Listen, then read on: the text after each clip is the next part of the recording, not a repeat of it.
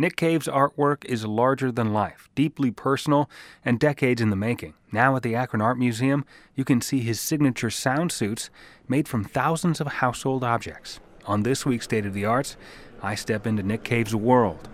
Nick Cave's work is overflowing with everyday objects like buttons, beads, and vintage toys, stacked and sewn in spectacular suits of armor as tall as basketball hoops. It's just amazing.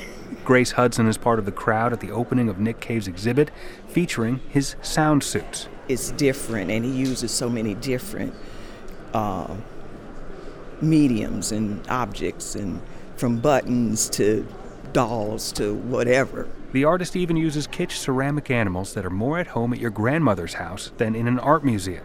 Nick Cave describes his process as, one person's junk is another person's treasure. But in Cave's hands, that junk is melded into something beautiful and powerful. Sound suits are a mixture of visual art, fashion, and dance. The reason they're called sound suits is because of the sound that is generated when someone moves in it. That's Chief Curator Ellen Rudolph. The rushing ocean-like sound you're hearing, that's a video of a sound suit in action.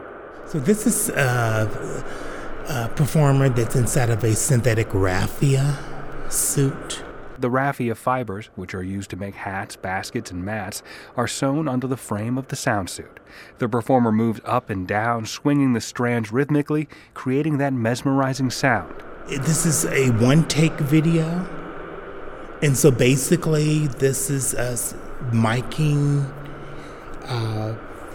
above and then allowing him to move as he sort of wishes, and then creating this sort of work.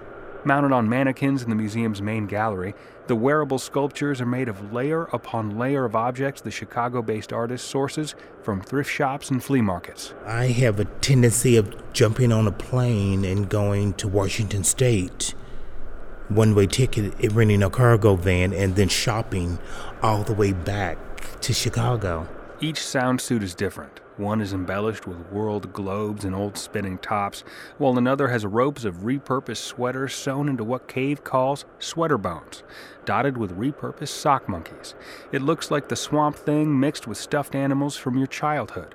Another sound suit uses a base of sewn-together doilies surrounded by a cage of Easter baskets.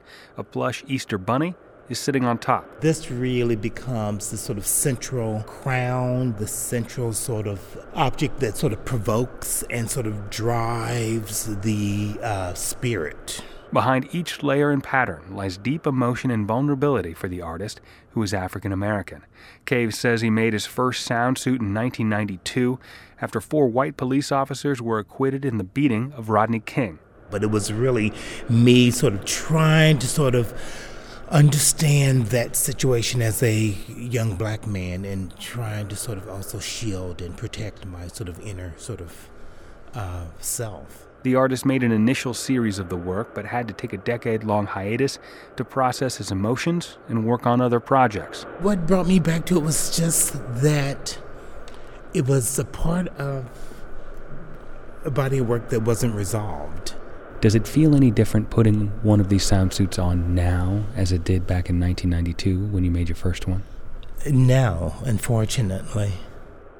You know, there's been Freddie Gray, there's been Gardner, there's been Sandra Blaine, there's been Trayvon Martin. So, unfortunately not.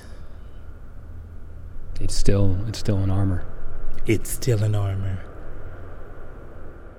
But Cave says for others, his sound suits may trigger different emotions. Perhaps they'll see a vintage toy or textile pattern that reminds them of something from the past. It's these sort of moments of nostalgic sort of memory that we can sort of tap into and find ways to sort of communicate and have the sort of broad dialogue around. And Cave is making plans to hold a dialogue and sound suit performance outside the walls of the museum sometime in early May. So we're going to have to wait until May until you put one of these on. You're going to have to wait till May. With this week's State of the Arts, I'm Mark Earhart, 89.7 WKSU.